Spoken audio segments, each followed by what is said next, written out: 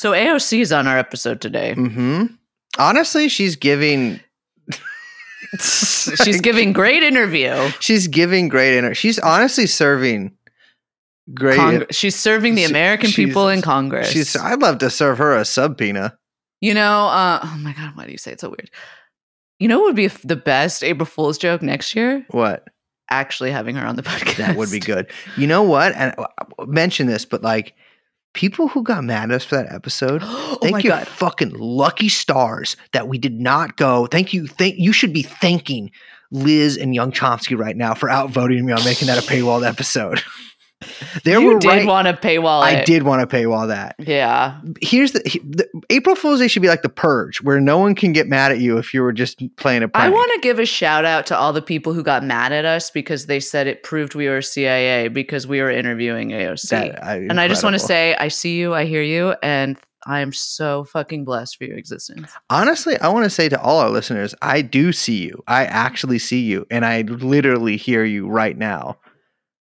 Yeah, he's watching you. I'm not watching you. I'm with you. Jeffrey Epstein. Jeffrey Epstein.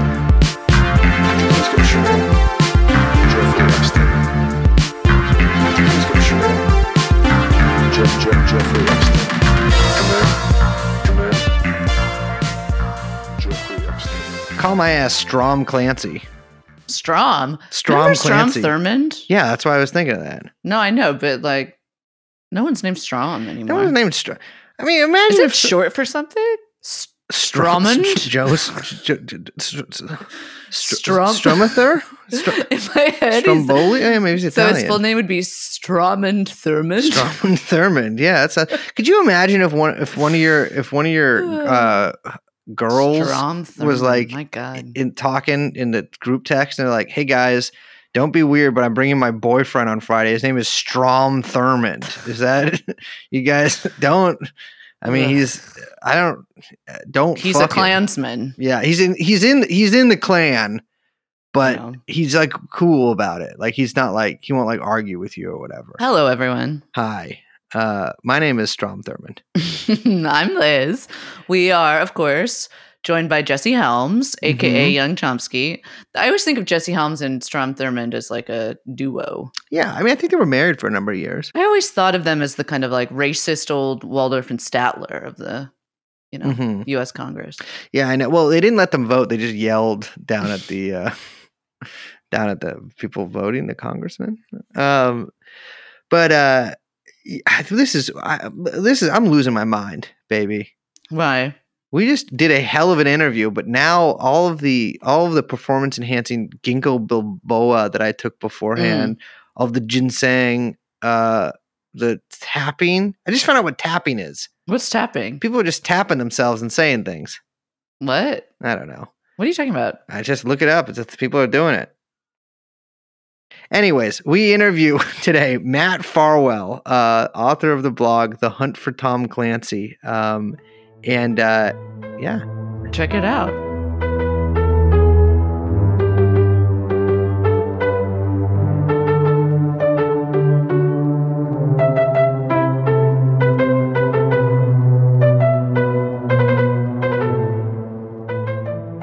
Wide shot, the Pentagon, at dusk.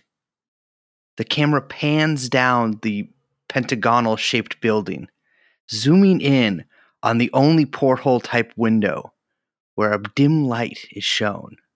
In it are three of the highest-ranking naval officers in United States history. Ultra Admiral Liz Franzak, Supreme Grand Admiral Brace Belden, and Double Vice Secret Admiral Matt Farwell. Welcome to the show, Matt. How you doing? We have with us here today Matt Farwell. All right, I'm going to do the whole introduction here. Husband of Tony Jensen, author of American Cipher, Bo Bergdahl and the U.S. Tragedy in Afghanistan, 2019.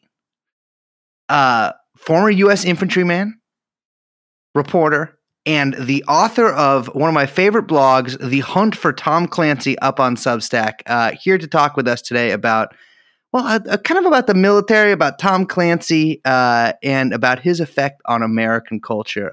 Matt, welcome to the show. How you doing? Hey, I'm great. Thank you so much for having me. And I'm going to apologize in advance if you hear like dogs barking.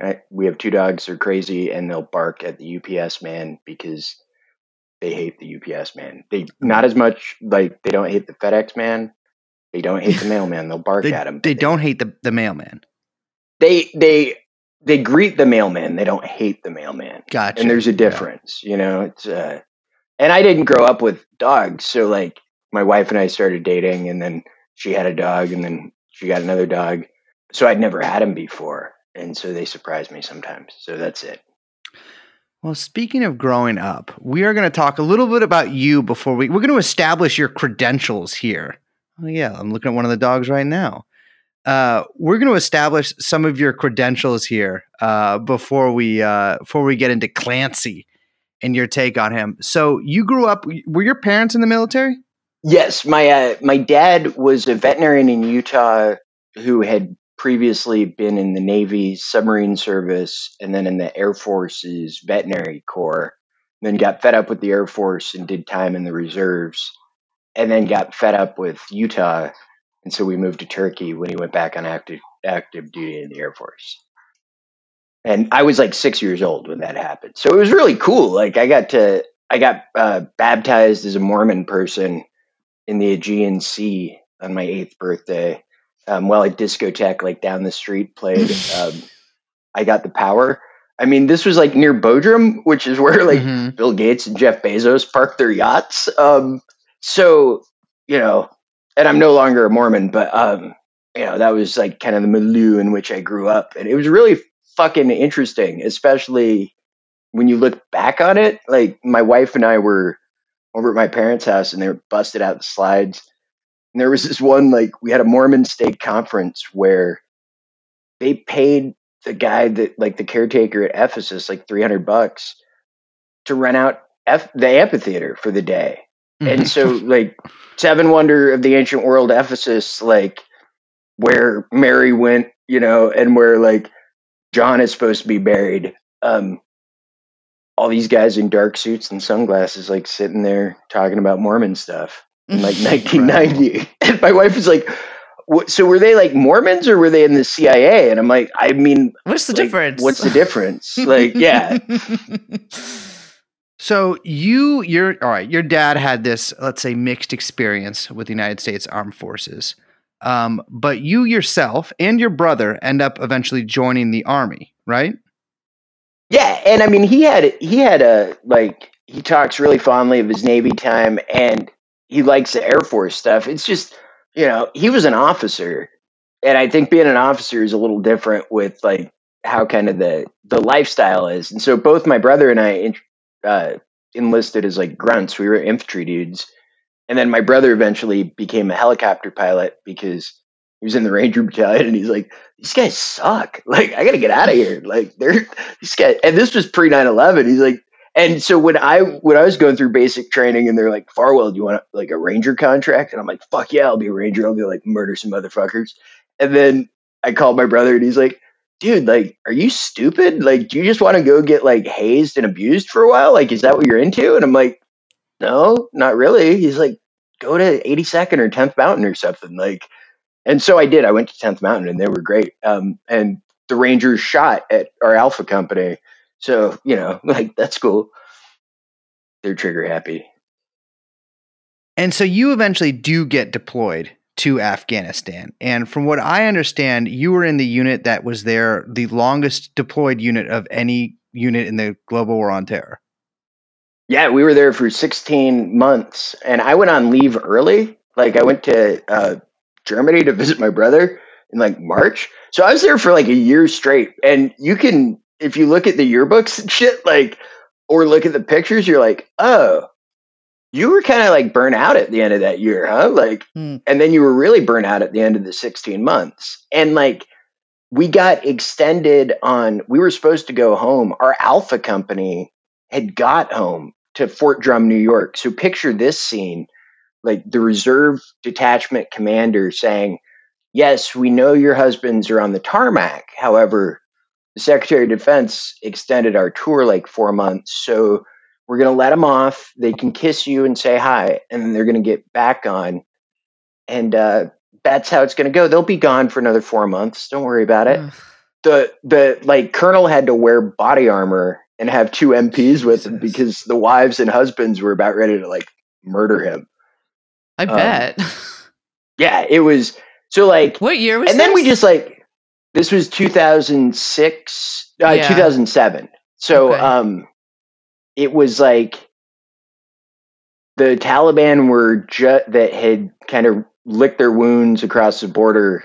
We're just starting to just regrouping and coming back, right? Around this time. And we were a victim of our own success because we killed like 260 of them with massed artillery fire. I mean, I say we, it was my battalion. I wasn't near any of it. And so they were like, oh, there's like a lot of them and these guys are good at killing them. So like, we'll just keep them here. Which I mean, worked out. Like I got paid extra. I didn't have I had my like mom and dad and sisters and brothers back home, but like, I don't give a shit. Like that's fine. I'll do. And I was in like a fairly cushy job at that point, like working for the company commander, the first sergeant. So I was like, wait, like I have like internet in my room now, guys. Like this fucking rules. I'm getting an extra $1,000. Like I don't have to be back at drum. Like this is all right. But I think it fucked us all up because we have like the highest suicide rate in the Army. It's through the roof. And I got off like the Hunt for Tom Clancy Twitter account is me dipping my toe back into social media after like completely getting off of it for 2 to 3 years for just mental health shit. Like, yeah, because you can't go online and see like you're like, oh, my buddy's dead, my other buddy's dead. Oh, this nice guy I grew up with, fentanyl. Oh, all right, well, fuck, like this sucks. So then you just don't look at any of it, and you go plant flowers, and it's nicer. I think it just like cultivates our worst impulses. Absolutely. Yeah, absolutely. Yeah. I mean, we have. I think we've made that point so ad nauseum almost to the point of annoyance of many of our listeners. But I think it's a point that cannot be stressed enough. It's almost like the internet as a whole was like built by the Defense Department as a massive counterinsurgency program and strategy, and it's working as intended. Yeah, I mean, another point that we are fond of reiterating on this too. Right. So, place. I mean, I think kind of like I don't think this is out of a place for me to say. I feel like you've been pretty open about this, but you had your own struggles after getting back. Yeah, man, I was fucked up. Yeah, like I drank a lot. That's I don't drink at all anymore. But I got arrested like 9 times for like, this was excluding my two DUIs, which were when I like crashed my shit. I didn't hurt anyone. I hurt myself. I hurt my back. I hurt my truck. I hurt my wallet. Because Virginia really like fucking sticks it to you for drinking and driving, which is a bad thing to do, and no one should do it. I'm not endorsing it. Don't come after me. I've already been come after for it. It was like 10 years ago. Leave me alone. But like, yeah, man. And then I was in the Nut House in Menlo Park.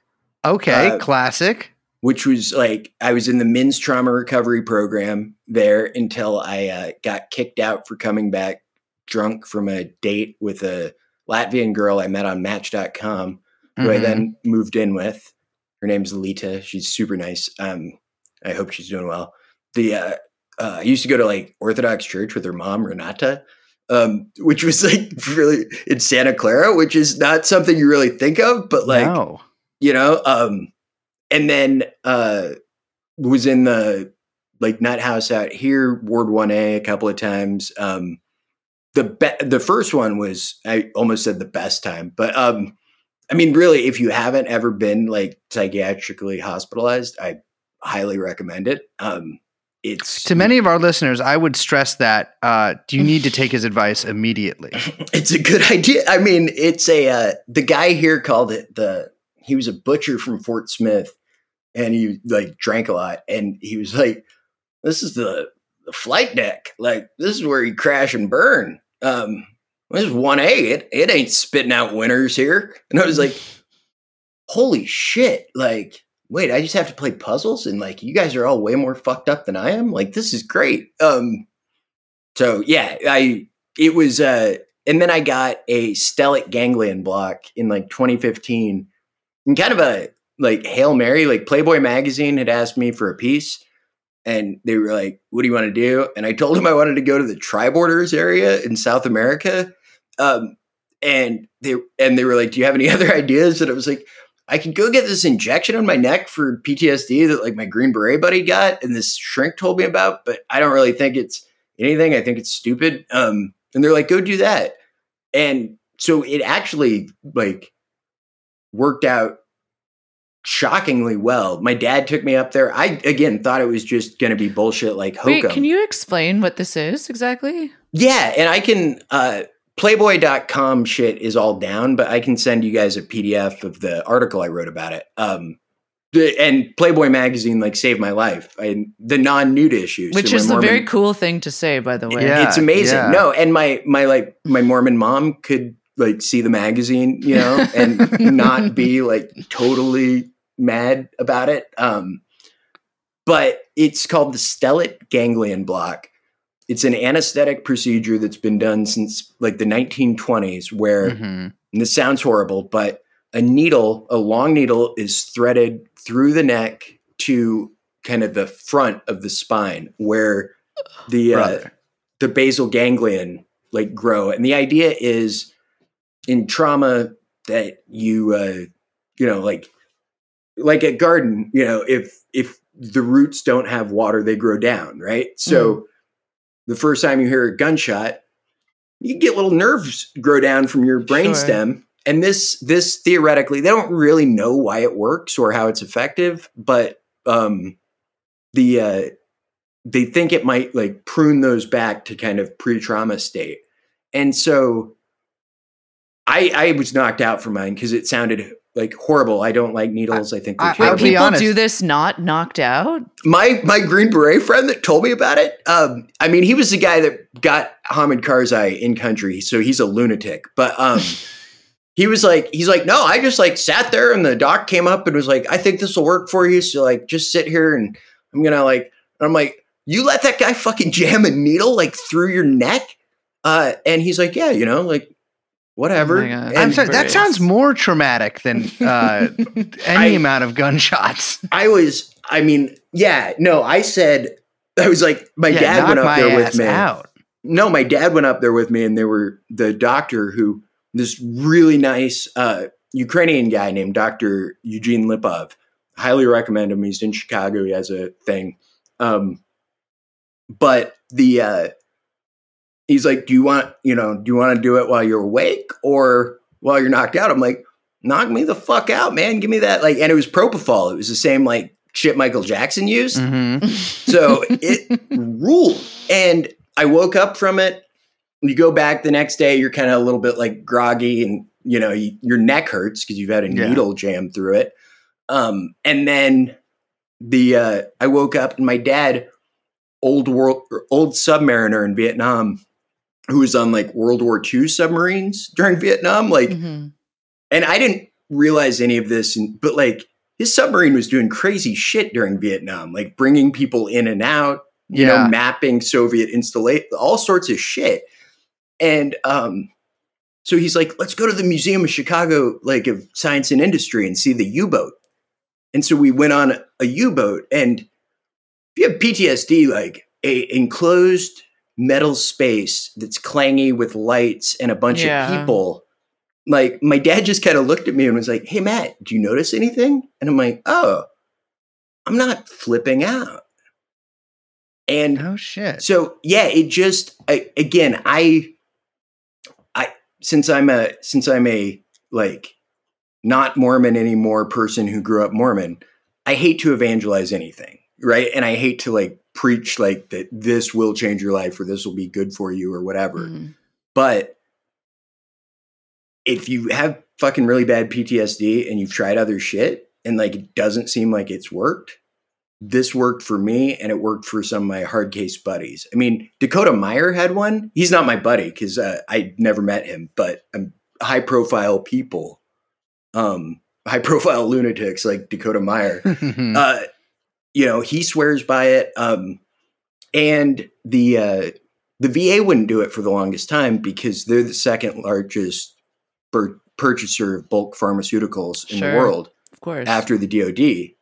And so, like, I went off all my psych meds, and I could show you the before and after photos too. Like, it looked horrible, And when you're depressed and like your dick doesn't work right, or or the function doesn't work, and you're like all bloated and all, it doesn't make any shit better, No, I mean, I was just talking with my buddy about that the other day. It's like, you really got to weigh out the effects of erectile dysfunction with how much depression the meds are curing. Or anorgasmia, because like you think that's going to be great.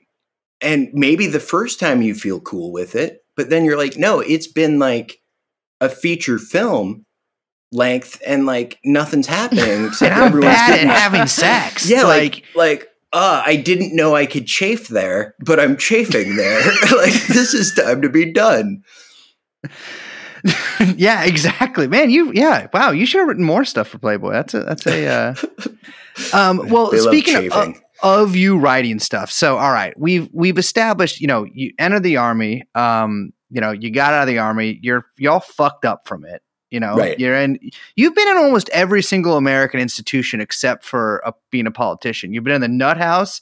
I assume you've probably gone to a rehab at some point, or if the Nut House didn't. There we go. You've been in the Army. You've been in jail, which you didn't describe, but you arrested 9 times. One can infer. The longest stretch, my longest bid was 10 days in Orange County, Virginia, for like my second DUI. That was my lawyer got me a very good deal. And it was a holding cell. Like, I was just in a bay with like 70 other fuck ups, except, it was also a holding cell for like federal prisoners that were awaiting transfer. So I like to tell people that I got my ass beat by like this 6'5" Nation of Islam dude at Scrabble, because he was a fucking Scrabble whiz. And just, that's all we did. There was a TV. I watched Katy Perry music videos, and I talked to a guy who used to sell meth to Georgetown law students until he ignored all the warnings from his law student clients who had gone up to DOJ that they were closing in on the meth ring at Georgetown Law, but he was doing meth too. And he was just like a nerdy guy with like prison issued glasses like this. Yeah. These are my VA shits, and I was like, wait, you did what? Like, he's like, what are you here for? I'm like, I don't know. I had like my second fucking DUI, man. I don't know. I'm here, And so yeah, jail was, and Boy Scout camp. I went to Boy Scout camp. You're Boy Scout too. Yeah, much like Clancy. Yeah, was he Boy? Yeah, I guess. He was. Yeah, chest club too. And I know your brother also died during the war in Afghanistan as well. Well, he died in Germany after, but he had 2 tours in Iraq, 2 tours in Afghanistan, and then he bites it in like Bavaria, on a safe tour. Jesus Christ. Yeah. So that was like kind of that fucking sucked, man. I escorted his body home too, to Salt Lake and then up to Idaho. And then they didn't pick up all the pieces. And so the next year, Jesus. Oh, you'll love this ties into what we were just talking about. The next year, we got to go bury him again with his crew and their commingled remains, which is how the Army describes it. Commingled remains that they hadn't found. Right? Like they found other body parts that were put together that they couldn't separate. So then they just put them all together in a casket and had the caisson like roll down the street and invited everyone there, and tax dollars paid for us to all go.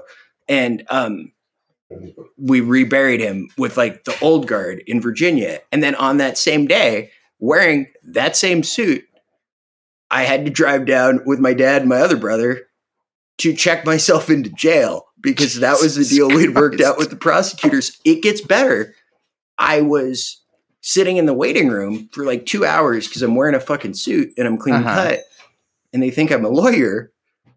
And so I go up and I'm like, hey, my name's Matt Farwell. Like, I don't know, like, is this like a hotel? Like every other time I've been to jail, someone has involuntarily brought me there. Like, I don't know the procedure here. And so they're like, oh, we were about to put a warrant out for your arrest because you're late. And I'm like, I'm not fucking late. I've been here for like 2 hours, you know?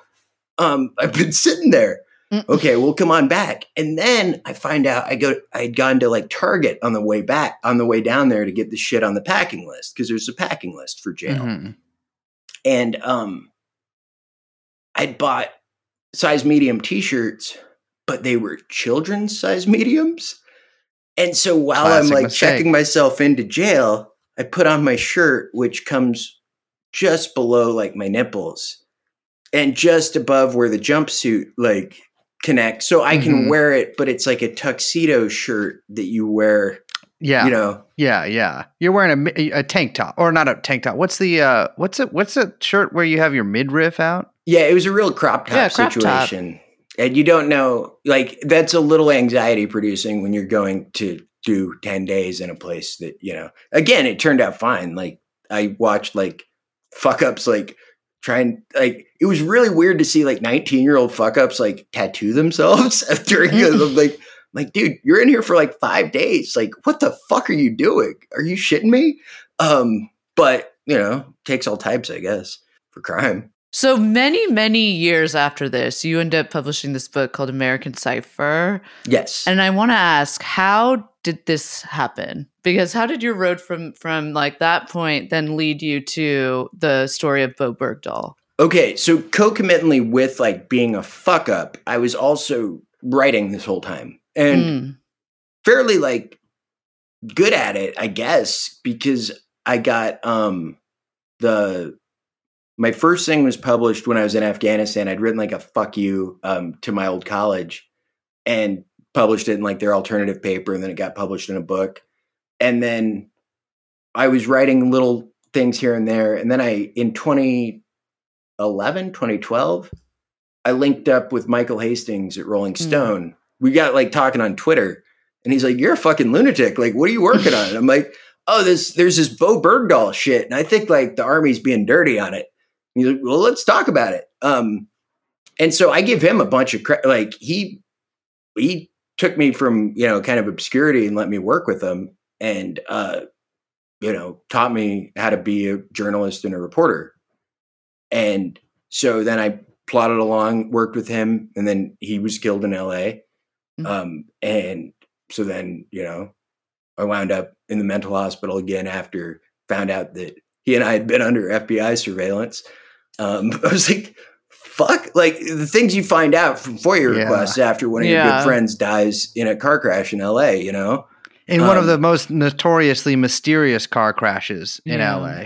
Yeah. I mean, you know, it's not something that's like, and I was living in Berkeley with an ex-girlfriend who, you know, I love very dearly and hope is doing very well. But we weren't good for each other. And so I was kind of going crazy there too. So yeah. So this was after you guys published the piece in Rolling Stone, The Last American Prisoner of War. Correct. Yes. Yeah. Just so for our listeners who don't know, I think it was Vice had like basically sent out a FOIA request. Someone from Vice, Jason Leopold from Vice, put out a FOIA that like revealed that you guys, you, Matt, and Michael Hastings were under FBI surveillance when you were talking to Bowe Bergdahl's family. And that was up in where? That would have been in the Bay Area, correct? In Sun Valley, Idaho. Oh, in Sun Valley, of course. Yeah. So yeah. Haley. So that must have been a very weird, and you write about it on your Substack, finding that out from a Vice article. Yeah. And I don't write about like how, you know, I'm in much better mental health like shape right now. I'm way less raw from the war, right? Like I'm less raw from a lot of things, and I've got a great like family structure and life around me. But at the time, I was a maniac living in Berkeley, walking, 12, 13 miles a day around Oakland and at night. And that news comes out. And then, you start wondering, are people following you? Who is following you? And then you're like, oh, actually, wait, fuck, somebody is following me. Like, fuck, really? So yeah, that culminated with my dad. Like, my girlfriend was like, you are a fucking lunatic. Like, be out of the house by the time I get back from Christmas. And I'm like, that seems fair. I don't know how to do that, though, because I'm crazy. My dad came out, God bless him, put me in his truck, like, loaded up all my shit. And then I thought he was delivering me coded messages that the truck was going to explode at 10 p.m. on Christmas Day. Uh-huh. That's very specific. Yeah, it was an interesting, like, now I attribute it more. It was almost a religious experience, like, or what I had visions, so I fucking jumped out of his truck 10 miles north of Jackpot, Nevada, when it was going like 45 miles an hour. And so that winded me up I wound up in a psych hospital after that, after spending some time in the emergency room in Idaho. Yeah, that wasn't the most. And then I went to Turks and Caicos. You'll love this. No. So 2 months later, you guys will love this shit. So 2 months later, I get back and I get this email, and it's from Men's Journal, because they were part of the Rolling Stone empire, the Winter Media thing. We're like, hey, Matt, we want you to write something for us. And I'm like, okay. And then this psychiatrist named Frank Ochberg, who was the guy that told me about the stellate ganglion shot, and he's been a trauma guy, but also like he's been a government affiliated like psychiatrist that did high level consultations with the Secret Service and like ran a thing called like the Critical Incident like response group, and so he's like a spooked out like great classic name for. Oh yeah, and he's a great guy. I still talk to him. He lives in Key West. But I let him and all these other government-affiliated shrinks fucking hypnotize me in Turks and Caicos. Oh my god! Yeah, for like a week. That's incredible. A week? Yeah, I mean they only did like 3 things, but you guys should look up Dr. Peter Levine and his like the somatic experiencing tiger method, where you out your trauma. He's in Encinitas, California, which is a fact that like freaked me out because I was like, wait, I know this place. And then I went out there to interview Tom DeLonge and Lou Elizondo, the UFO people. Yeah. And the Blink-182 guy. Yeah, I read that article, yeah. I was like, wait a second. Like, this is Encinitas. Like, this is where Dr. Levine is from. Like, oh. And then I was like, boom. And, but my wife she's like, hey, I understand that's weird. Would you stop talking about it though? Like always, because it's getting a little, I'm wondering about it now. You're scaring the hose. Yeah. It seems strange though, honey. Yeah, that is, we haven't even gotten to what we're interviewing you about yet. This isn't, but okay. I'm having a blast here. Thank you. We are at this point, the book is out and you have started putting, the Bo Bergdahl book is out and you started putting up, it looks like a proposal to write another book. And this one is focused on Tom Clancy. Correct. Yeah. I thought like, here's the thing, that Bo Bergdahl book, it was, not that hard to get the book proposal like done, and then everyone was excited about it because he was big national news. When he was coming back, right? Like I caught the good tidal wave with that, and I, a stupid person, thought that was me and like my skill and force of personality and how great I was for like a second. And then I was like, oh wait, I gotta like do this again? Fuck, And so you start thinking about. So this all started as a joke with my wife when I was like, Tom Clancy sold his name to Ubisoft for like $45 million. So they would use it. But if I use it in a title about Tom Clancy, then it's fair use and it's free. And so and then I got thinking about it and was like, oh, that would be funny. Like that's actually a good sales mechanism you know, because you put that shit at Sam's Club, that'll sell out. And then, yeah, it went from there. And I actually thought the idea would sell because so many people's parents, grandparents, uncles, you know, whatever. Tom Clancy. Yeah, it did not sell. Everyone loved it. Everyone thought it was a great idea, and they couldn't wait to read it when someone else published it. And this is like 20 different imprints my agent sends it out to. And my agent's not like, he's a good agent. Like, he's an old school guy, you know? So, yeah, so then I just put it on Substack because, like, fuck it, you know? Well, we should talk a little bit about what that proposal is, because it's not a biography of Clancy. It's really like you called the Substack The Hunt for Tom Clancy, which obviously is a play on The Hunt for Red October, which I immediately, obviously, especially when you talked about U-boats, I was like, how did we not mention Red October when you said you were going to the U-boat with your dad? But that's true. It isn't a biography of Clancy, right? You say that it's kind of like using Clancy as a kind of lens through which to understand, I don't know, American military and intelligence activities, policy, projections for the past, 2 decades, ever since Clancy has kind of been around. Yeah, I got interested in this idea of how to use a single person's story to tell a larger story with American Cypher, right? Because Bowe Bergdahl and his family's experience turned out to be kind of a perfect microcosm of the American experience in Afghanistan, right?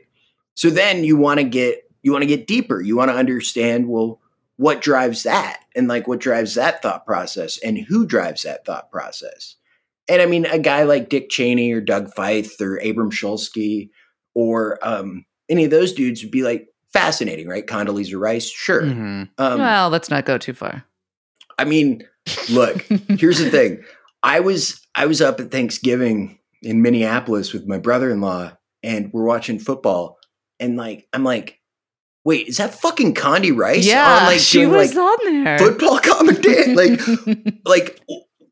what? And I mean, talk about someone who did a lot. She had an Exxon tanker named after her, one that didn't crash. To be fair, her doing NFL commentary is technically still military duty. So well, and she's also still ensuring that young men in their prime get brain damage. Exactly. Yeah. Exactly. It's the key. It's all one thing. That's what being a leader means.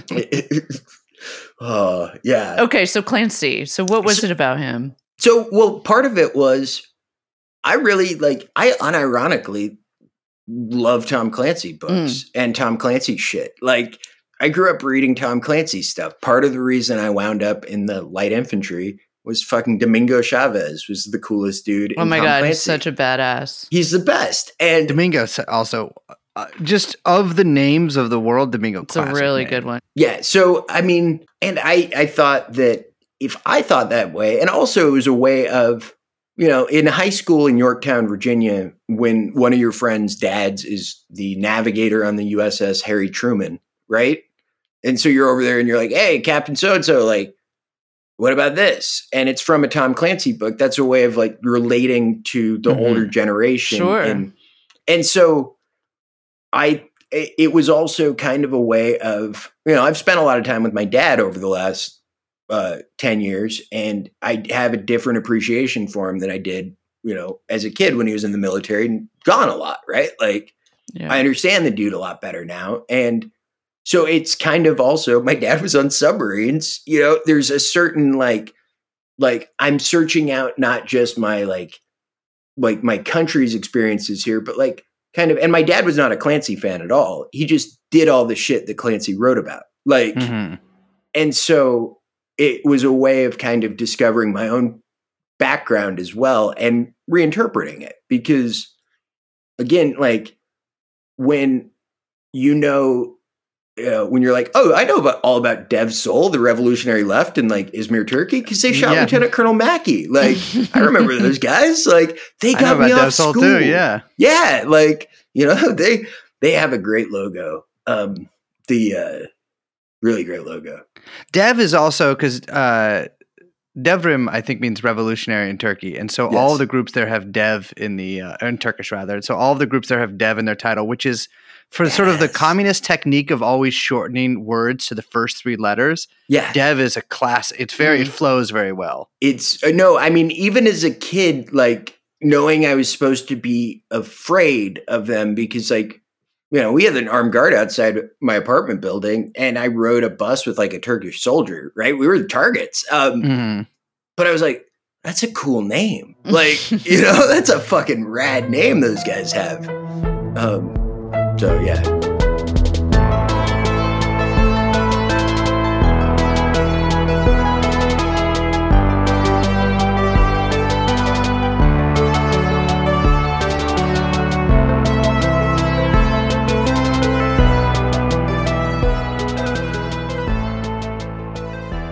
So let's talk about Clancy. I know it's not a biography of Clancy, but you do have a lot of biographical notes about him in here. And one thing that really sticks out about Monsieur Clancy is that his eyesight was too shitty for him to actually join the military, which I don't know if that's true. I mean, I've read that a few places. That's what they say. That's also something I would say if I became a very popular military writer later in my life and people started asking why I didn't do it ever. And instead you went into insurance. Exactly. I would be like, oh, well, it's my eyes, my flat-footed and my flat-footedness. And also I can't read.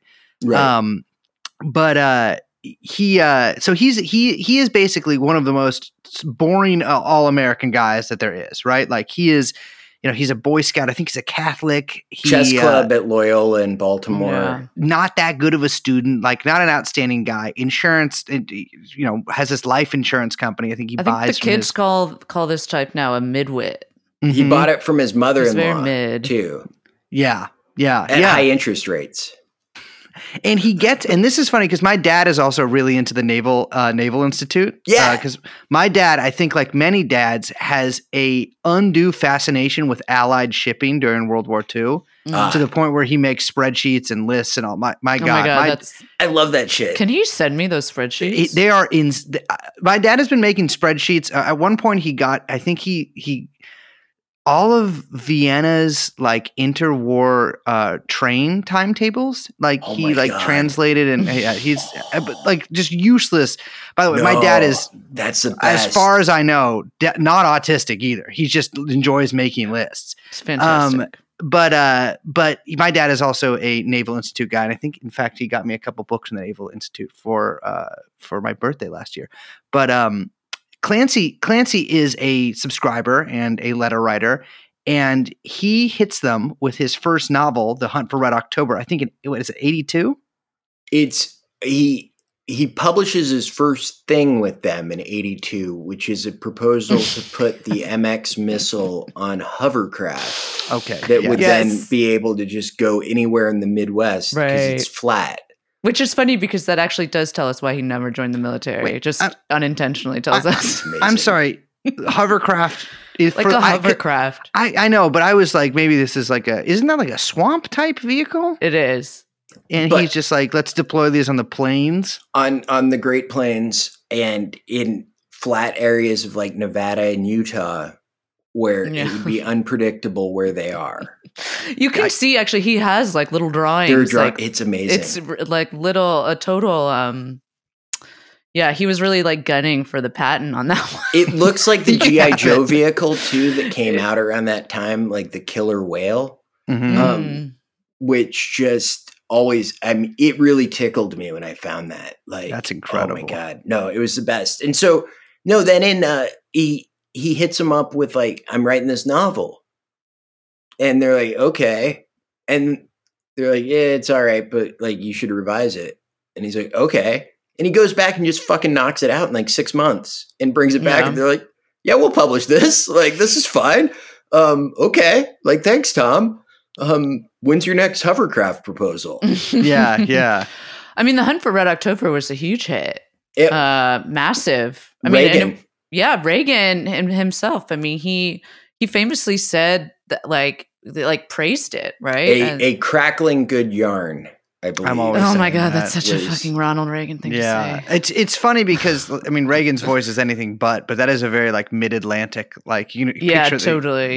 Hear that in a mid-Atlantic accent. No, it's like what you think Paul Harvey would tell tell you about. Yeah. Yeah. And so, Reagan gives us this public endorsement, and it sells like hot cakes, which is one of the best-selling breakfast foods, I think, available on any market. But I think what's crazier about it is that Red October, for whatever reason, like it got the FBI even, you write about this, got them a little spooked because they thought it was so accurate that they worried that there was like a leak coming out of the agency. They went and so he sold life insurance to retired submariners that worked at the nuclear plant at Calvert County. Mm-hmm. That's how he got all his info. It's so good. And from a board game called Harpoon by a naval officer named Larry Bond that was like Dungeons and Dragons for Navy. From what I understand is that Clancy was a bit of a war gamer, I think, in his life. I know he played Harpoon, or at least read the rules for Harpoon, and I think read a couple other accounts of him playing other sort of unspecified games with military personnel. No, and when I was like 12, I will freely admit this, living in Yorktown, Virginia, when I was in middle school, I played Star Wars, the customizable card game. Mm-hmm. Which was like Magic the Gathering, but with Star Wars cards. Yeah. And I was the top ranked youth player in the Yavin 4 region, by the way. Look at this brag. Well, I mean, I will. But I think about that now and I'm like, I played with there were like 34, 35-year-old dudes in there that had like families that would like bring their like baby, because I'm going to play in the Star Wars card tournament and get my ass kicked by like this 11-year-old kid. And then go home. And I think about that now. I think about that's the Tom Clancy type. He was back there like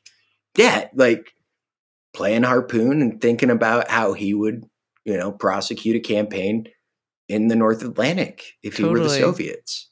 And he was able to like knit this information together in such a way that it got him an invite basically to the Pentagon. The other thing about him is, and I want this to be clear, he's a good writer and a great storyteller. Yeah. Like his shit, there's a lot of lessons to be learned from it. When he loses his editors, he fucking like sucks. But with a lot of his stuff, he wrote himself a seat at the big table. Yeah, I mean that's I think it's funny because in that way, and actually I think in a bunch of different ways for Tom Clancy, he so encompasses, for me at least, a certain era of like older, usually fairly portly, at least pot-bellied white guy in like khaki pants dreams, like the life insurance guy's dreams of just like, I know so much about militaria and I'm thinking so outside the box with this kind of stuff that I can literally write my way into like the highest levels of power, into the CIA director's office, into the White House. All Colin Powell's going to be shooting in my basement in 10 years. Exactly. Yeah. Shooting prisoners. No, but his wife buys him a fucking World War II tank to put in the front yard. Yeah. Which is awesome. Actually, I gotta be honest. That's good. That's no, Wanda sounded really cool. Or sounds like she's still alive and in litigation over his estate. Mm-hmm. So, I mean, this first book blows up and he comes to national attention. And tell me about like Liz mentioned, the FBI is looking into him. And then, all of these people at the top levels of government are just so impressed by this book. What impressions is Clancy actually making on these people? Like what doors specifically kind of does this stuff open? Okay. I think one, you got to understand how in the 80s, especially in the early 80s, how enigmatic the figure of Ronald Reagan was to the official bureaucracy in Washington, D.C. The same way Donald Trump sort of terrified and weirded out the residents of D.C., Reagan did the same thing. So they don't know they don't know how to get through to this fucking guy. Because he won't read the briefings. He falls asleep during shit. He won't pay attention. The Pentagon winds up having a special animation unit at Fort Meade that I swear to God, this is like real, that produces cartoons for Ronald Reagan. Wow. And so when they hear that this motherfucker spent 2 days like in his bed reading Tom Clancy books, they're like, we've got a way to get the president's attention, right? Incredible. Which is a weird thing to think about, right? But senior officials have the same problems anyone else has, right? Especially with that sort of access. Like, how do we get our program past so-and-so? Right. Right? Like, I watched and talked about the movie Dreamscape from 1984, where Dennis Quaid has to go prevent the assassination of the president in a dream. Yeah. I never heard of that, but I could easily also do that in real life. Dude, it's fucking amazing. It's like better than Inception. Wow. I highly recommend it. And it seems, to my mind, that movie was put out specifically with an audience of Ronald Reagan and Nancy Reagan so that SRI would get more funding for their psychic spying programs. I imagine for Obama, they had to develop a 12-part HBO prestige dramedy series to get him to pay attention. Or just write a book and musical about a guy that was really into banking and trading stuff out of the Virgin Islands. Which, I mean, all the good people at trading things seem to wind up in the Virgin Islands. It's true. It's a great place to trade. It's and no one shady ever went to Colombia. Exactly. Now I'm just letting all my biases hang out. So we got, I mean, this is a bias, whatever the opposite of a bias-free zone is. We're the bias zone. Yeah. They call me and Liz the bias brothers at the podcasting conventions we go to. So, I mean, all right, he's got Hunt for Red October out. I think the next book he writes, I'm going to fuck this up because he has very similar sounding titles for several of his books, but I think it's Red Storm Rising. Yeah, but that's not in the Jack Ryan chronology, and that one's co-written with Larry Bond. So it's kind of a one-off. Harpoon. He came up with Harpoon. And so Jack Ryan, let's talk a little bit, I think, about Jack Ryan, because that is a central character of many of Tom Clancy's books. Jack Ryan always stuck out to me because I'm aware of Jack Ryan. I think I was explaining this to Matt before we started recording, but I had never seen a Tom Clancy movie or a movie based on one of Tom Clancy's books before a couple of nights ago. That is mostly because I don't watch a lot of movies. But I know who Jack Ryan is. I know there was a big Amazon series with what's that guy? The Office Jim fucking, playing Jack Ryan, who, I mean, that is one of the most obnoxious human beings of all time. So Jack Ryan is possibly one of the most boring protagonists ever written for a series, at least from my perspective, from watching the couple movies that I did, and from reading about, sort of studies of the character of Jack Ryan. I mean, this guy is a naval historian, a CIA analyst, a think tank guy, a banker and stock trader, millionaire stock trader. Mm-hmm. Railroads. He made his money on railroads. At railroads. I mean, and it's and married to a successful doctor. What about this character who, on paper, well, I guess that's maybe a bad metaphor to use, but seems like one of the most boring, characters you could ever come. I mean, he lacks the sort of suaveness of James Bond or the real action here. I was surprised Harrison Ford maddeningly just basically refuses to pick up a gun during was it Clear and Present Danger? What about this character so fascinates people? I think he's the ideal vehicle for someone he's the Walter Mitty avatar. He's the ideal vehicle if you're a mid-level manager at Raytheon to project yourself into, right? Because at any time the CIA could come tap you for a mission, or you could save the Prince of Wales and the Princess Diana from a splinter faction of the Irish Republican Army assassinating them. It could be your dream. You could hang out with Prince Charles. Yeah. You could end up becoming best friends with Prince Charles and Princess Diana, in fact. He founded my high school. Now, Clancy modeled Jack Ryan after Robert Gates, right? He made that assertion, didn't he? That's what he told Tom Clancy when they met each other at a summer program for gifted youth. Is that true? They were both giving presentations on. Oh my God. Yeah, he said, for many years I modeled Jack Ryan's career on you.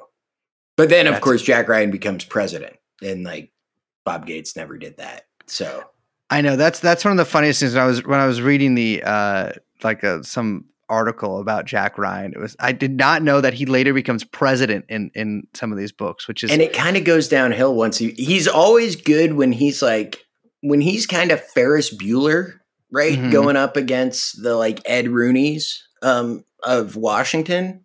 He's a good character, but when he's the Ed Rooney, Well, what I thought was so fascinating, at least about the movie version of Clear and Present Danger, is basically nobody delegated anything. Like, for some reason, the highest commanders have to go into the field and get the job done themselves. They never get anyone else to do it for them. They're always the lone survivor of whatever accident befalls them. And are able to like exercise incredible prowess under fire, whether, figuratively or literally, and get the job done sort of by the hair of the skin of their teeth, but also maintain an incredible degree, at least the protagonist, of integrity, which, for those who don't know, Clear and Present Danger, much of it takes place in Colombia. Yes. And while some of the movie deals with this, the American presence in Colombia has not been a story filled with honorable men doing honorable things. Oh, I mean, you're not a Plan Colombia fan? No. I'm not a huge fan of Plan Colombia. No, So wait, what you're saying is that the film and movie and book version of Clear and Present Danger may, in fact, have been a fictional recasting of historical events in and around South America in the 1980s, where remarkably, no U.S. government planes were transporting weapons or cocaine. Mm-hmm. Yeah. You say that this is kind of like Clancy's MO, right? With all his books, that's what he kind of does, is he takes these sort of bungles, right, we'll say, in like FBI, CIA, DOD, whatever history, these sort of like epic bungles. In this case, what we're talking about is Iran-Contra, really, and kind of like reimagines it as the CIA winning. Yes. and it ends up really like gaining a lot of purchase with, senior officials for that reason, it seems. Well, and with just the common public too, right? Yeah, because totally. Everyone wants to be in on the secret. Everyone wants to like be in on the know, right? And so if you're like, oh, actually it went this way and that was a good thing, then hey, who's to say? It doesn't get, did you hear much reading any of the stuff about the Clear and Present Danger movie? There wasn't much like, hey, but actually, like, remember Iran-Contra when like Oliver North was doing all that crazy shit? Like, anyone remember that? Like, no, he's fine. Yeah. I heard he's like an uptight stepdad in real life, which really disappointed me. Oh man! Well, you thought he was going to be like a sort of like a roguish mercenary. I always kind of wanted to hang out with Oliver North because I thought it would be like interesting. Yeah, but no, it probably sucks. I think it sucks. I think he's just like mad about stuff, irritated all the time. He's one of those guys that like, it's funny because he never really, he did leave the limelight. I don't know if that's the best way to describe it, but like he's been back for kind of a while. He makes media appearances. He was president of the NRA for a second. Yeah. But he has like I feel like despite his kind of like high position, or at least availability to the media and, high position at NRA, which is a very large group. I don't know if he's still the president, but he sort of, I think, fails to find purchase in the popular consciousness now. It's like he's kind of a ghost drifting through these various positions he has. But yeah, he is obviously a complete psycho who none of these people got their comeuppance. Yeah, I think most of the Contra guys, everyone. I would say probably every one of them. Well, Dewey Claridge was heavily involved in Bergdahl. Yeah. But I was going to say everyone either, it's like a handful got burned right? But then everyone else just kind of like got reshuffled, or just sort of like you say, like, I mean, even Oliver North is just sort of like, ooh, lost to being, he's just a stepdad now. He's just kind of floating around. Robert Gates was the prudent Secretary of Defense under President Obama. I know. That was such a crazy hire. Like, I mean, no, it's they're and they're all fucking coming back for more with like, it's all the same con artists from the War on Terror that are now talking about like the wars in Europe, Ugh. I know. Yeah. I mean, I know we're running out of guys. Like, no, I mean, what are we going to do if Kim Kagan fails? Like, what happens if David Kilcullen's corporation in Colorado Springs called CAG isn't successful? Mm-hmm. Yeah. I mean, I'll probably just hang myself. Yeah. Ooh. Red rope. Well, I mean, I do that when any corporation fails. With by a doorknob. I mean, you write in your Substack that Clear and Present Danger almost seems like a whitewash, essentially in service of George H.W. Bush. Yeah, I mean, I think the whole thing kind of is in Cardinal of the Kremlin. That's all how Star Wars worked, and how when the FBI just straight up fucking shoots first, it's a good thing. Mm-hmm.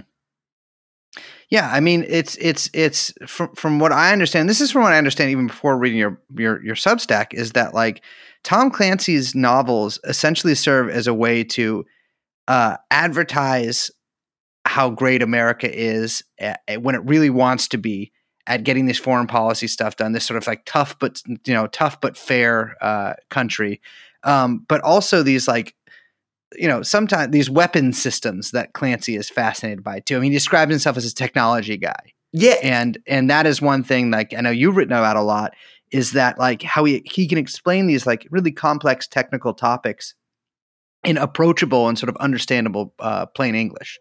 Well, and really like normalize it. I was going to Dallas Fort Worth to do this story on my interpreters who now live in Fort Worth and are long haul truck drivers that got commissioned and then killed by The Economist, because at the time it wasn't good to talk about Texas or truck drivers positively. So that's fine. But as I was driving through, there's like a big billboard for Northrop Grumman, right? Mm-hmm. Just, like Northrop Grumman protecting America, big, like cool airplane. I always thought that. And those exist in Hampton Roads. I've seen them outside DC. I've seen them in California, like especially down in San Diego areas. And those don't exist so that the normal person drives by and like buys a Northrop Grumman product because they can't afford, or a Raytheon product because they can't afford it. That shit exists because if I like looked at all of my friends' parents who now work for Raytheon or Lockheed or Northrop Grumman or any of those and said, hey, you guys are facilitating like murder. You understand this, right? Like you're murderers. That doesn't go over very well, right? Because everyone does it. No, that's how we pay the mortgage. We go and we design smart bombs. Like, I know it kills people at some point, but I don't do that. I just design the guidance package. And so I think Tom Clancy books do a similar function, right? Like when you're learning about the impressive spread of the GBU-84 cluster munitions, right? You're not, and how they can take out tanks. You're not learning about the 7-year-old kid that goes to pick one up because he thinks it's pretty and wants to bring it to his mom and like fucking blows up him and his sister. Yeah. I mean, again, I'm not intensely familiar with Tom Clancy's work, but it seems like showcasing technology is a huge part of that. And I think that like when you're especially even talking about the video game stuff, I think when it's attracting people to the CIA or the military or something like that, the technology is a huge component of that, right? Like I think there is a high familiarity with military gear beyond even just small arms that sort of young people have basically through video games, right? And absolutely. The Tom Clancy video game franchises, I think, are a huge part of that. I know a big thing in video games now is highly customizable, modular weapon systems, right? so people can put, you know, their fucking, I don't know. I have no real familiarity with like lasers or IR laser or any of that shit, but you know, they can put the specific branded laser of like that exists in real life on the side of their M4 that they're using in the video game, the specific site, the specific stock, all this kind of stuff. And I mean, I think that like Tom Clancy's novels seem to really like have a similar effect on people, right? Yeah. Where it's like you can, instead of just like reading about maybe the after effects of this stuff in the, you know, whatever newspaper or you know, seeing maybe some footage of soldiers on TV or something like this, you can actually almost live vicariously through it and imagine yourself, like I think a lot of people do, in kind of the driver's seat of the people using this weapon system, whether it's like some, you know, missile guided ball, whatever, or just like a, you know, a sidearm or something like that. Well, and Clancy has like a huge, massive video game empire. I mean, that's a big part of the Clancy brand, right? Yeah, and you write about that aspect on the Substack as well. I think you had this great line that I keep thinking about, which is a simulation tool that becomes a game remains a simulation tool. Yes. And the fact that these games, you know, it's like, okay, you've got military contractors that then take these video games and modify them or modify simulations in order to then make new video games, which then they remodify to then become simulators to train actual new recruits. But there's like this bizarre cycle between, or kind of like, you know, like cycle that's happening with, you know, both what the military is developing in terms of simulations, but then bringing that then to retail to then recruit people into the military, which are then using those games to then create new simulations for et cetera, et cetera, et cetera. Well, and I couldn't get over watching, I saw the stuff that happened on January 6th from my living room in Arkansas, where in the console of my Xbox was a Tom Clancy video game called The Division 2, where at the end of a pandemic, you were like a secret government agent capping Americans on like national monuments, you know, to bring back the government. Mm-hmm. And what does That's the kind of stuff that makes you bug out a little bit. But what does that also, what are we training up like, I got really interested in alternative information streams, right? Because I write for largely like mainstream publications that, you know, are financed by God knows who, and you know, all that shit. And like that are, but also on drives across the country, I would listen to a lot of right-wing Christian radio because it was all I could get on the radio, right? Like certain stretches of town, that's all you can get. And you just get two totally different like versions of what's going on from those, you know? And, and then the idea that people now don't talk to each other from any of the alternative information streams because they're heretics, was really fascinating to me. Right. And that doesn't exist without an incentive for that to exist. You know what I mean? Totally. Yeah, I mean, my first introduction to Tom Clancy was through the original Rainbow Six video game, which I think came out in the 90s. And one of your, I mean, I think there's been like a million Ghost Recon games, but I remember the one that I played, and I think this was the same thing with the Rainbow Six game, although I was too young, I believe, to actually appreciate these features, was that like you planned out your assault and like chose your operatives beforehand. And so their gear.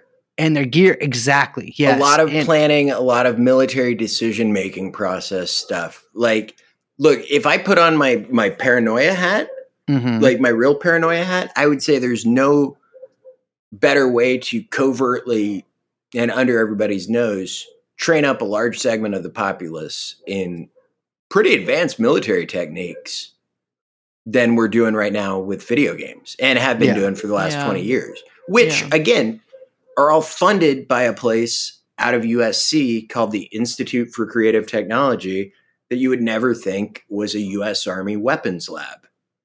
And you've been there.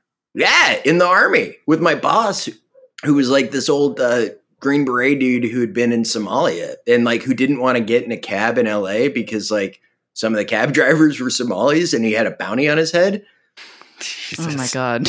Yeah, it was kind of complicated. Yeah. And I was still in the Army, and I went in my very first weed shop there in Marina del Rey, and I was like, fuck, man, I got to get out of the Army. Like, this sucks. I mean, what kind of stuff did you use when you were there?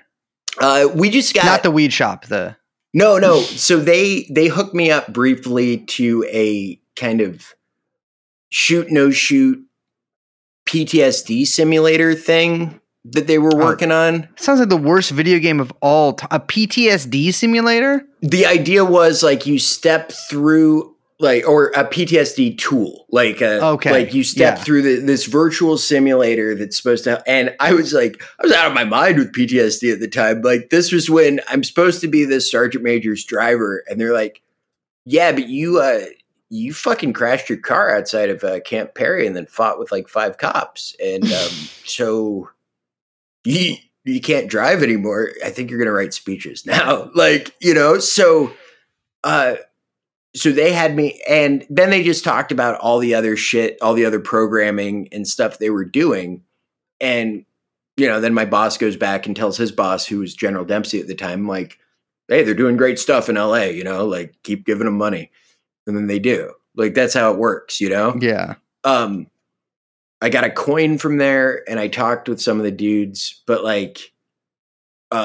I remember being hooked up to that simulator, and that's about it. I'm not saying this isn't like Turks and Caicos. It's not like I was hypnotized by that. I don't know. Maybe I'm a fucking Manchurian candidate. Who knows? Time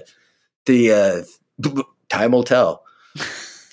Well, I mean, I'm praying that you're not, although I'm not getting a real Manchurian candidate vibe from this. Although, I mean, I guess if they were really good at it, I wouldn't get one at all. I mean, Raymond Shaw is the kindest, decent, most wonderful human man I've being ever met in my life. Yeah. But I mean, with Clancy, it's his video games integrated into this like military sort of, because I mean, for those who don't know, there was, I think, the most famous military game that the military actually, I believe, used to recruit, and they say train their soldiers. Well, I don't know if that's really true. They did. Was a game called America's Military, which America's Army. America's Army, excuse me. Yeah, not a very cleverly named game. No. But at least it's not just like an acronym, which is what I would usually expect from the U.S. Armed Forces. But is the Clancy stuff? I mean, is that used at all by the military? I mean, do they have any interaction with that? Yeah, the underlying artificial intelligence that is used, like the game engines in those, are developed by that Army lab and then kind of licensed out to the various game companies, right? So yes, the very like the inner mechanics of it are G, Yeah. And then 2, the America's Army thing. I want to tell you a quick story about that.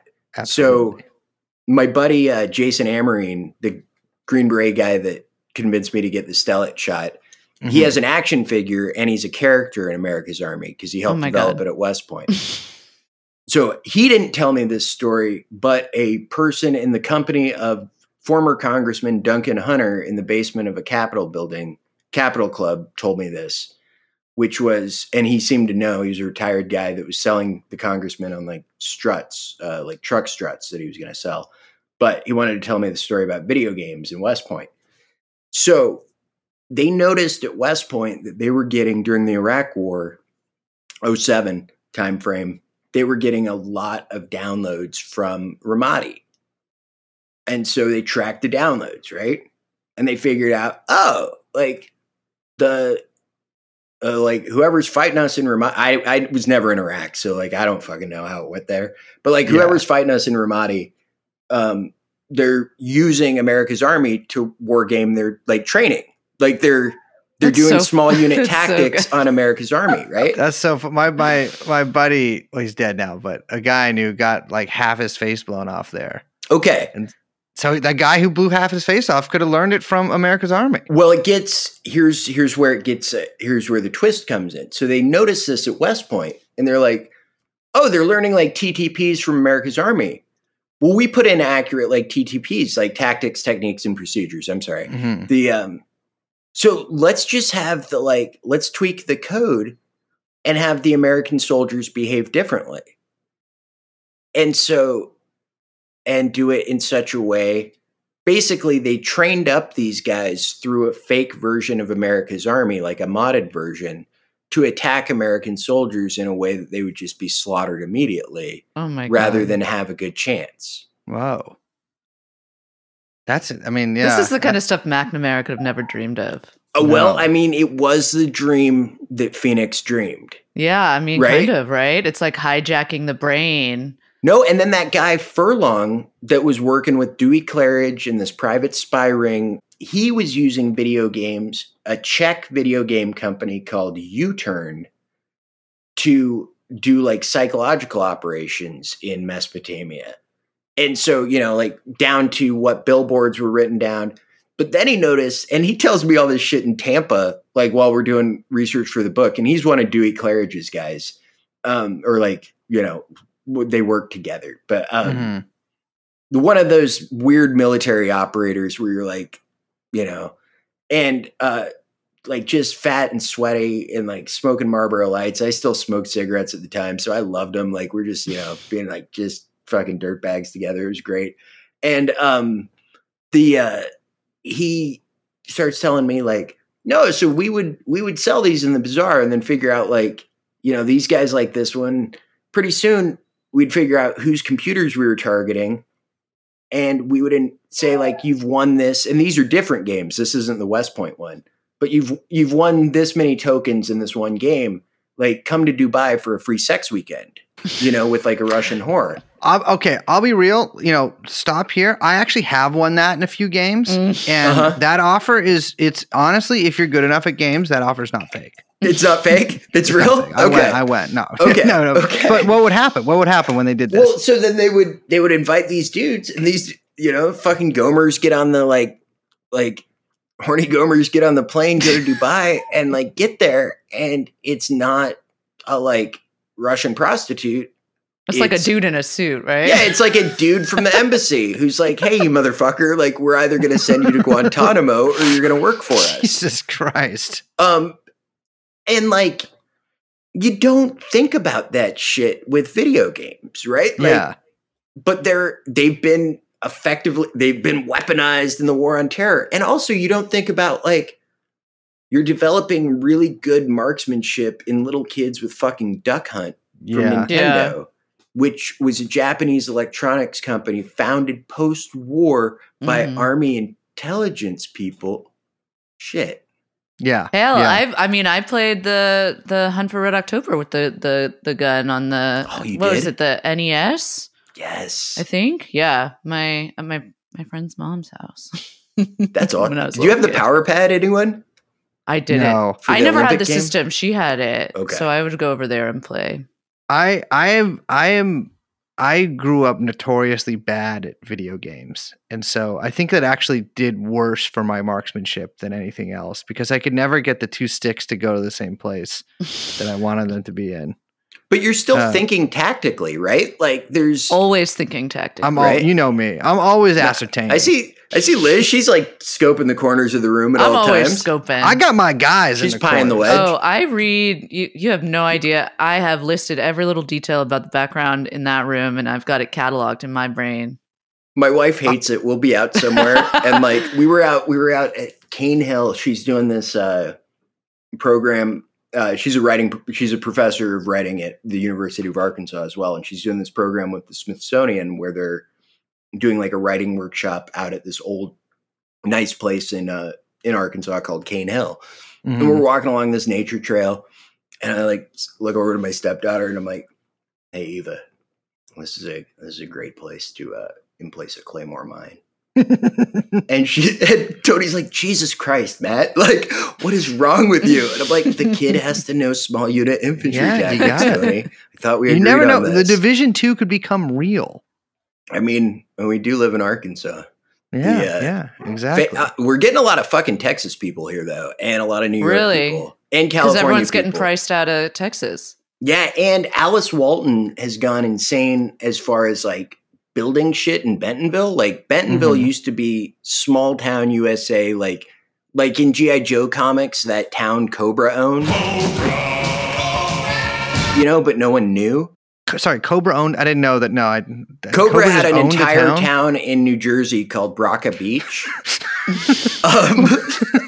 that they ran through brainwashing. Oh yeah, if I hadn't done something with Tom Clancy, I would have done something with G.I. Joe, because G.I. Joe is actually super subversive, because it was written by a Japanese American Vietnam veteran who used to carry an Uzi in his briefcase and hung out with the Black Panthers. Larry Hama, do you guys Larry Hama is the coolest human being on the planet. No, I never heard of him. Okay. He wrote all the file cards for G.I. Joes, which are all weird and they're all clearly. I just remember Snake Eyes because I always thought that was cool. No, but they're all much like the real military. They're all uniquely damaged individuals before they get in the military, and then they just become more uniquely damaged. Mm-hmm.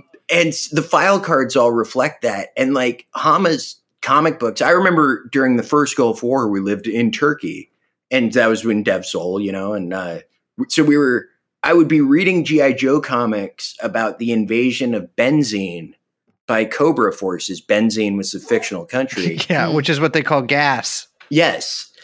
And the Emir of Benzene, it was amazing. Oh, that's incredible.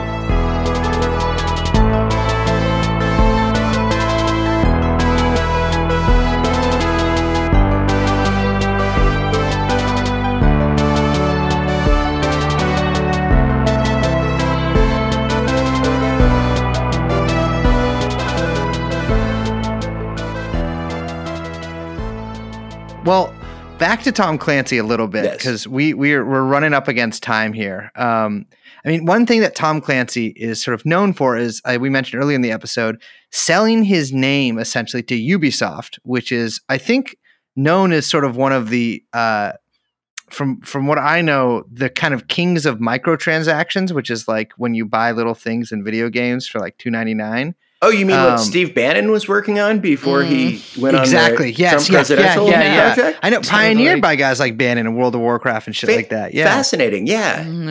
But no he sells his name for $45 million fucking dollars, and they sort of churn out. I know there's a couple of Ghost Recon games that came out, The Division, you mentioned, which, having sort of seen both of those, they look like they're pretty similar to the Ghost Recon games that came out. Yeah. I still think they should make a Tom Clancy's Assassin's Creed. I think that would be a great crossover. And Ubisoft, if you're listening to this, get on that. But yeah, he's now known. I feel like, obviously he's not writing books anymore. He's been dead. But these video game series have taken sort of a life of their own, and they're actually they seem like they're almost far away from anything he's actually ever written. Well, yeah, and the Amazon series at this point are as well, he's in death. He's Obi-Wan'd it, right? In death, he's become more powerful than he ever was in life, even when he was pretty fucking powerful in life. But all these little Tom Clancy, Amazon uses Tom Clancy to sell shit during the Super Bowl. Mm-hmm. In 2022. And the man's been dead since 2013. Yeah. And it's wild to think about, too, because you say, in life, he was pretty fucking powerful. And it's this guy had apparently an open invitation, could just walk around the halls of the CIA, which is wild. That blew my mind. Rick Prado told me that. Which that's the guy we should talk about. Yeah, all right. You got to explain who that is, and that, because that's a really interesting facet of this too. Okay, so Rick Prado is this ex-CIA dude, paramilitary dude, Blackwater dude, assassin dude. He ran CIA wet work stuff. Cuban American guy, and Evan Wright, who wrote Generation Kill, wrote a piece that was originally for Vanity Fair, but then Vanity Fair got cold feet, so he did it on Byliner. I'm a fucking media nerd with this shit. I'm sorry, but no problem. It's good. It's good We're history. Familiar with Vanity Fair getting cold feet. Yeah. I've written for them. And I have friends who work for them. They're they sure. Anyways, we'll pause there, and So I had reached out to Rick Prado because I thought Tom Clancy based John Clark on Rick Prado and Domingo Chavez on Rick Prado. He just split one man into two individual. I'd like to do that to some men I know. Because they'd gone to similar college. Like Domingo Chavez goes to George Mason University and is very proud of that. Rick Prado did the same thing. John Clark in the movies murdered a bunch of guys freelance in a heroin ring in Baltimore. Evan Wright of Rolling Stone Byliner accused Rick Prado of fairly credibly accused Rick Prado of murdering a string of cocaine dealers in Miami in 1979 when he was, I mean, to be fair, that's one of the most perfect times in history to kill cocaine dealers. I mean, and he must have impressed somebody because he got a job offer from CIA shortly after that. It's the kind of a thing that goes very well on your resume. Right. So like I'm out at Fort Sill trying to track down this other story, and I'm at an estate sale and I get a call from like an unlisted number, and I think it's the general on Fort Sill because I just show up like these places and the guys are like, what the fuck?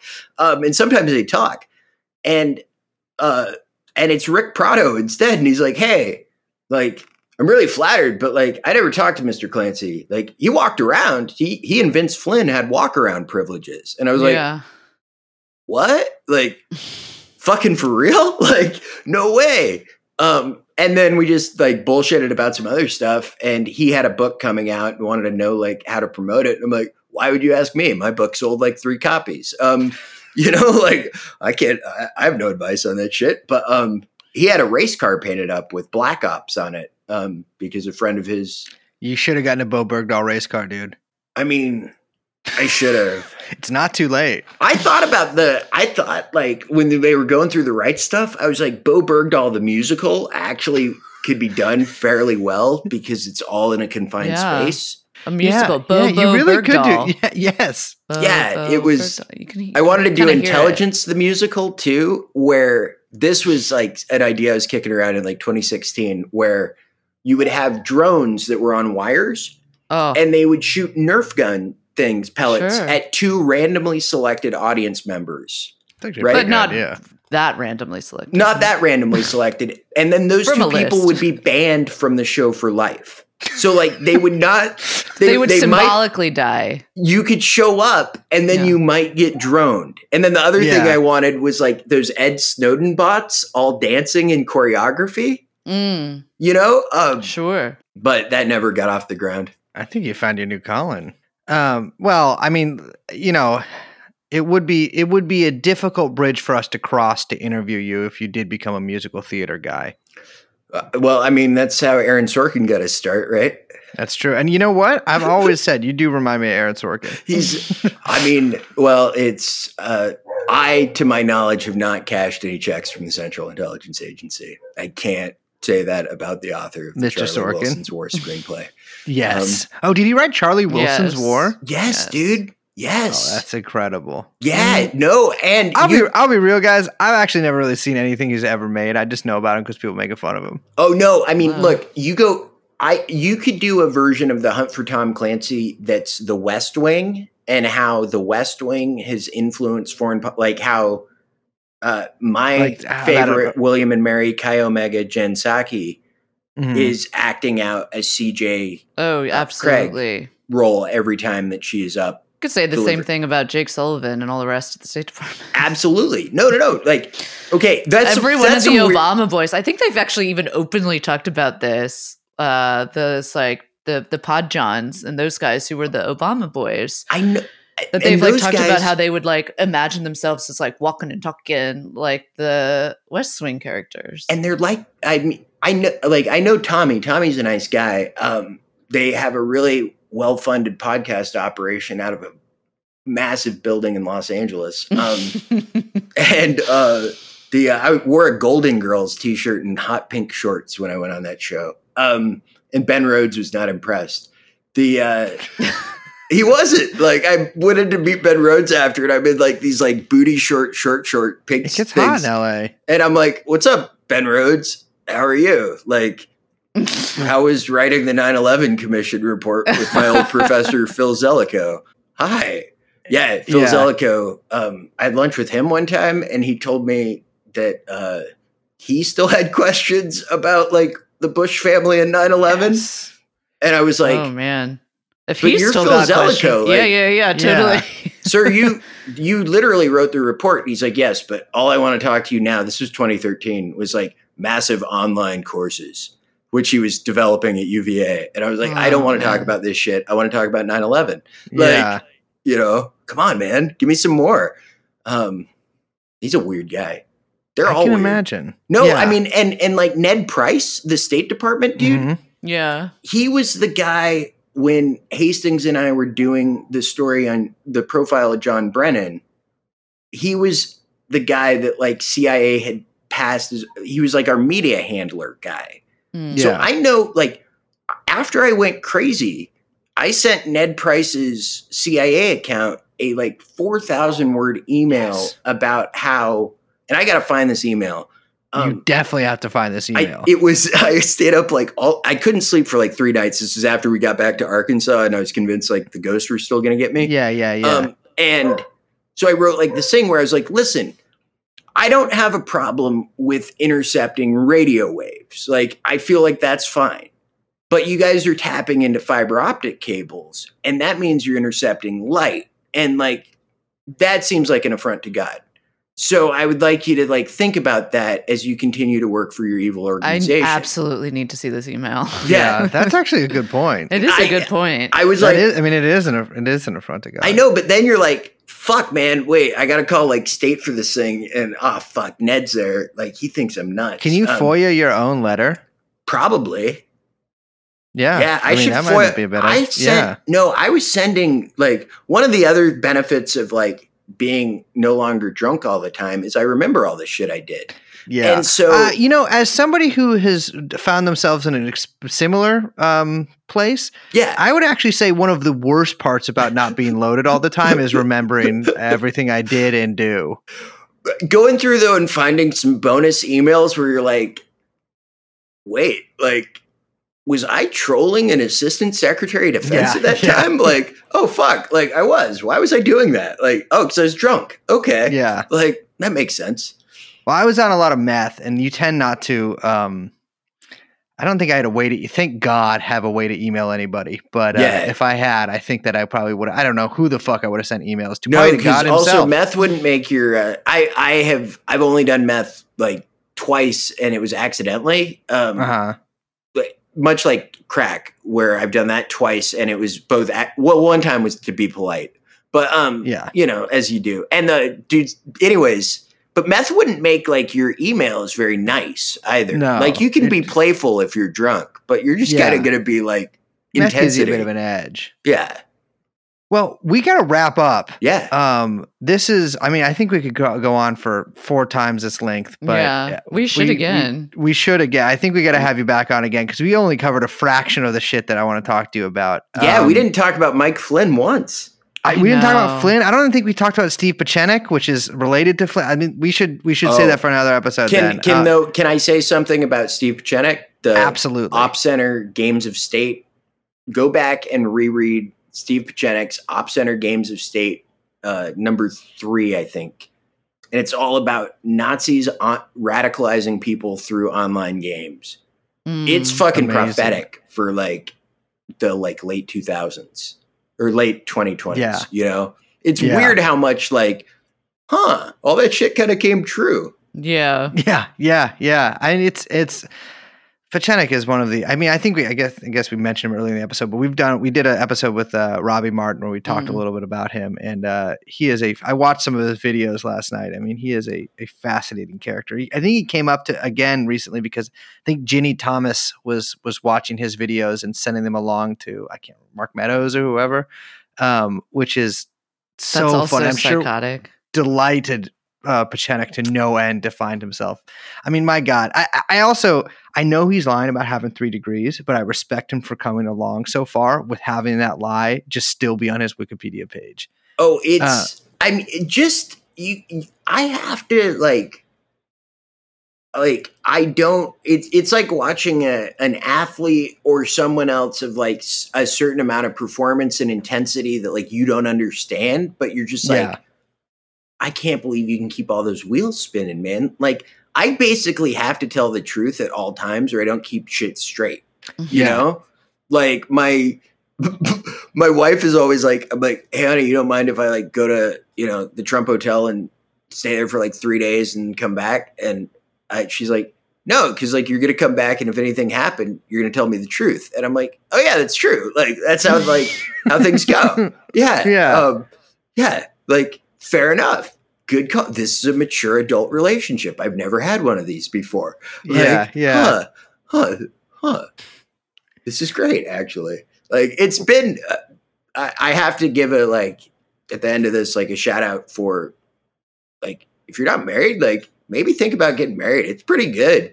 I liked it. I like it. Like not liked it. That implies past tense, but I like it. It's very nice. I think this is the first true, we are bookending this with wife shout outs on both ends, which is, you know, how as it should be. Honestly, we should do this every episode. Absolutely. No, she's a better writer than me, smarter than me, better looking than me, and most years she makes more money than I do. This motherfucker just gained 1,000. All 5 of our lady fans just signed up for this motherfucker Substack. Oh my Tony god! Jensen, As if we have lots of lady fans. A Memoir of Survival on Stolen Land. That's the book you should read. Well, I think they should also read your goddamn Substack, The Hunt for Tom Clancy. Read the man's Bo Bergdahl book, and also check out what is that fucking website? Muckrack? What's the one that takes all your damn articles for every journalist? This guy, I mean, we'll link to all of it. I will say, I actually DM'd you about this late the other night, but I realized that you actually had written one of my favorite articles from the entire sort of like when I think it was 2019 it came out, which is your article about Epstein, New Mexico. New Republic. I love one New of my Mexico. favorite ones. Yeah, thank you. Yeah, there's a lot to say about New Mexico. Well, we got to have you back on. Boarding school there. It is. Oh, brother. That's at a school founded by Lord Mountbatten, Prince Charles, and Armand Hammer. All right, maybe you are. I'm sorry, you candidate. Are. Yeah, I'm sorry. You're gonna. I mean, but like, I'm like, I'll be real though. If there's like a Manchurian candidate, like, what? He's gonna kill Joe Biden? Not my problem, you know. I don't take phone calls from certain people at certain times. You know, I worry that the code word might be activated. Well, I can't. I gotta watch the other day at a pawn shop, like one of these fucking electronic watches. Don't know how to turn the alarm off, so it's been going off. Amazing. And that's kind of similar, and that makes me annoyed and crappy. And so it's kind of like my code word or whatever. All right. Well, Matt, it's been a pleasure having you. Again, that's The Hunt for Tom Clancy, his Substack, and we will be delighted to have you back. That's great. Thank you.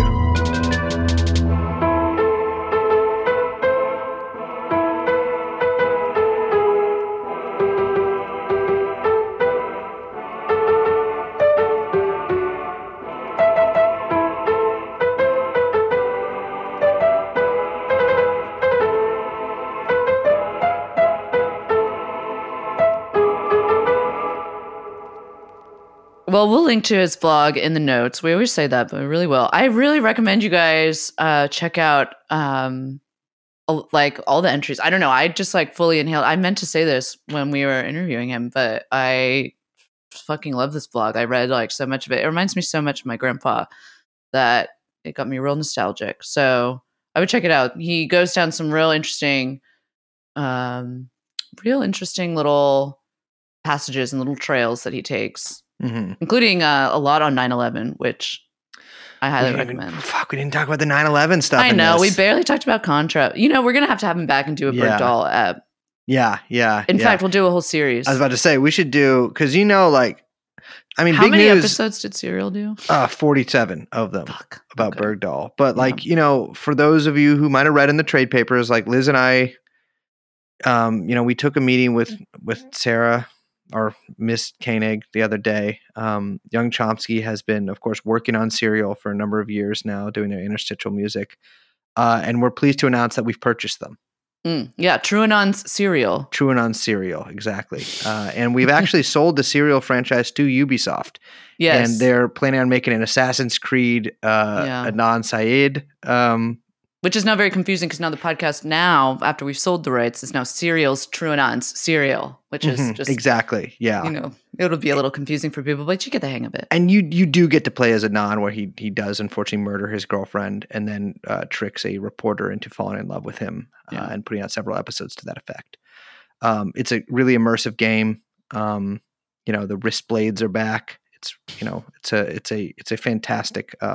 Just really proud to be working this partnership. Brace Let's close this episode. Yeah. I'm Les. My name is Brace. We are of course joined by ultra producer Young Chomsky, and the podcast is called TrueAnon's TrueAnon, the division TrueAnon.